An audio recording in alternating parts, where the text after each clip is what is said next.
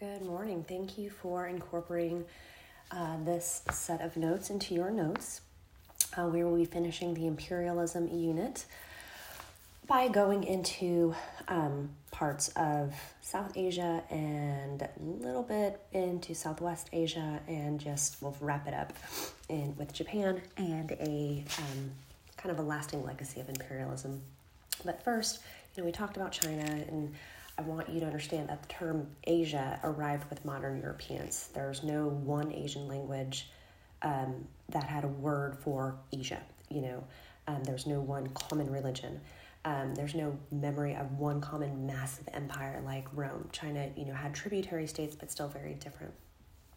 So by this time that we're in, the global order was predominantly European, Westphalian, designed to maintain this rough balance of power between the major European powers. Outside of Europe was this building of colonies that we've talked about. As you learned, China's size prevented it from full colonization. And a question I want you to think about, does China fit into this Westphalian model?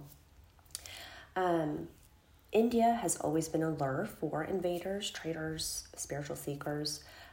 The world order in Hindu cosmology was governed by cycles for millions of years. Kingdoms would fall, the universe would be destroyed, be recreated. The Bhagavad Gita, which it was a Hindu classic, you probably learned about last year. And, there's an episode where it takes the form of a dialogue between the warrior prince, Arjuna, and the Lord Krishna. And he is overwhelmed with sorrows on the eve of battle, the horrors, and Krishna says, this is the wrong question because life is eternal and cyclical, and the essence of the universe is indestructible. And so that's something I want you to think about as we're going into these different areas in Asia. First, we're going to pop over to Indonesia.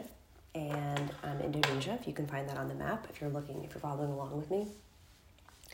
But the Dutch, if you remember, this was a really popular location for the spice trade. The Dutch established headquarters at Java, most populous island in Indonesia. And by 1619, the Dutch were really content as vassals. The main political rulers of the islands was the sultans of Mataram. But as time goes on, about 50 years later, by the 1670s, there's wars, and because of the power of the Dutch, there's going to be a slow Dutch takeover. By the mid-1700s, the Dutch pretty much completely control Indonesia for about 200 years. Next, we're going to pop over to India, which we kind of briefly talked about with before. And so who I want to introduce you to is, maybe you learned about him last year, is a dude by the name Kautilya. And he was he was part of the Mauryan dynasty, and he was the one who expelled Alexander the Great.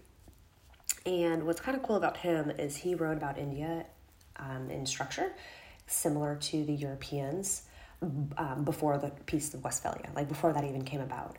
He didn't use that term, but basically he talked about India as a collection of states, potentially in permanent conflict with each other, which is kind of crazy because that's essentially what the Peace of Westphalia essentially became. And it's this fragile organization, and the statesmanship does not have the moral right to risk its survival and ethical restraint. He, in his guidebook, he kind of presents this multidimensional combo between Machiavelli and Clausewitz. We've talked about both of those men. And basically, big picture is it was this theory of balance of power and the circle of states. It's all about the state's obligation, self-interest, and the wise ruler would seek allies from his neighbors. He talked about the importance of covert intelligence operations, provided a guide to conquest, the construction of an international order basically, this should sound very familiar to the Westphalian system. Unfortunately for the Indians, a couple years go by, and there will be the presence of Indians. It's going to be similar to the Dutch, the British East India Company, which we talked about in August. They were hostile, and much like the Dutch, they went in and they kind of made their way in between local princes. And they relied, one thing that was different is they relied heavily on Indian troops, which were referred to as the sepoys. And these were Indians that were paid to be British soldiers. Slowly but surely, it's a land grab from the Indian population. And one other big thing that's very important is the issue between the Hindus and the Muslims in India. Two religious groups that truly, very deep-seatedly hate each other. And if you recall, there was a couple of really amazing Indian leaders before this time that went out of their way to try to help settle the disputes between those two groups. If you remember the 7 Years' War, this was the war where the Europeans were fighting in Europe and America, the French and Indian War, and in India. And basically, this results with a British victory, referred to this as the First Global War. And this is one other thing too I want to have you understand is at this point there isn't a true Indian nationalism, which kind of like there's not a true Asian nationalism at this point.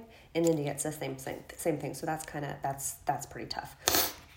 So the Brits are going to be in India and will be bringing in English education, European education, economic reform. Eventually, this will lead to the creation of the INC, which is the Indian National Congress in 1885. And this will have three leaders, Gandhi, Nehru, and Jinnah. Gandhi is a very important guy who we will talk about extensively. He very much wants to keep India united and keep the Muslims and Hindus united. Nehru is going to be the representative for the Hindus, and Jinnah will be the representative for the Muslims, and we will talk more about them when we get to that time period. Next, I want you to bounce on your map to Indochina. And in Indochina, basically the French, once they lose India, will make their way into Laos, Cambodia, and Vietnam, and that will be referred to as French Indochina. Very, very important for what will happen, particularly post-World War II. Afghanistan, I want you to pop back over to Afghanistan, find that on your map. And basically in Afghanistan, there's going to be battles between the Russians and the English. This is referred to as the Great Game, as you can see from 1830 to 1895. Afghanistan is referred to the graveyard of empires because many foreign entities attempt to go in and take over Afghanistan and they get stuck. So pretty important.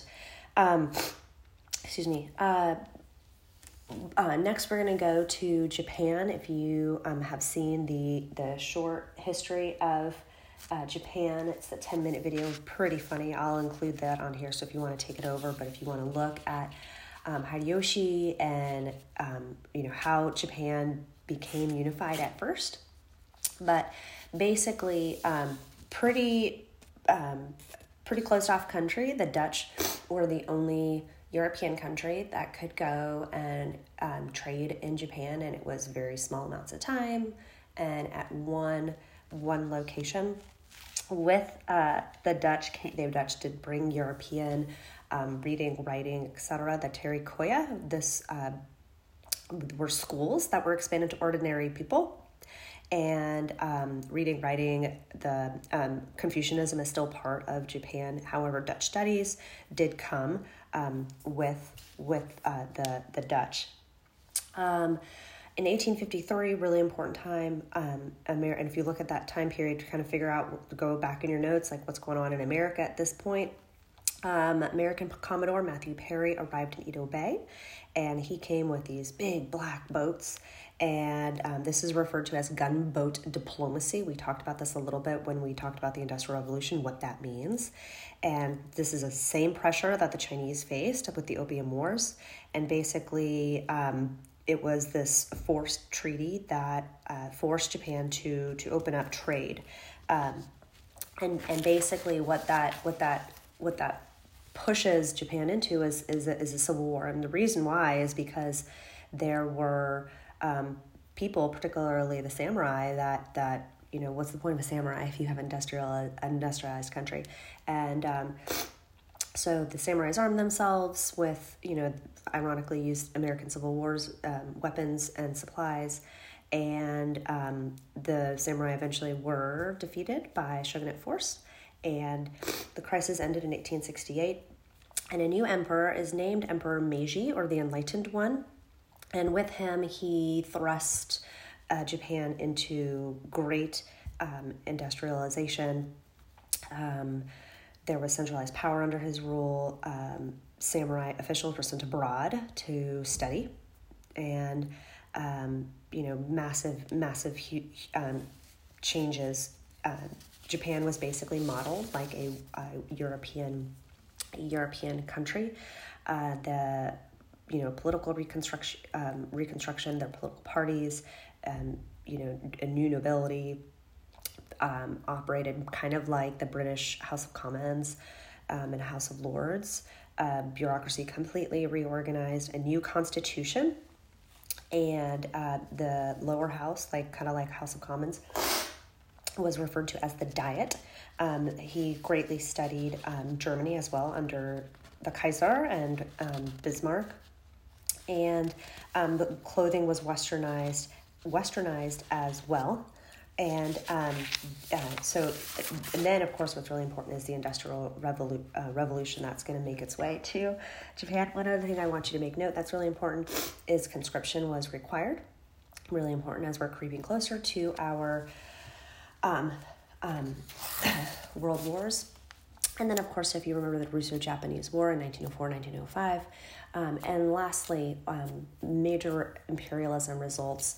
Some for you soccer players, soccer was, that's a number one British sport. And what's interesting, if you look at the colonies of England, soccer is not the most revered sport like us and India, and maybe that has something to do with being colonized by England.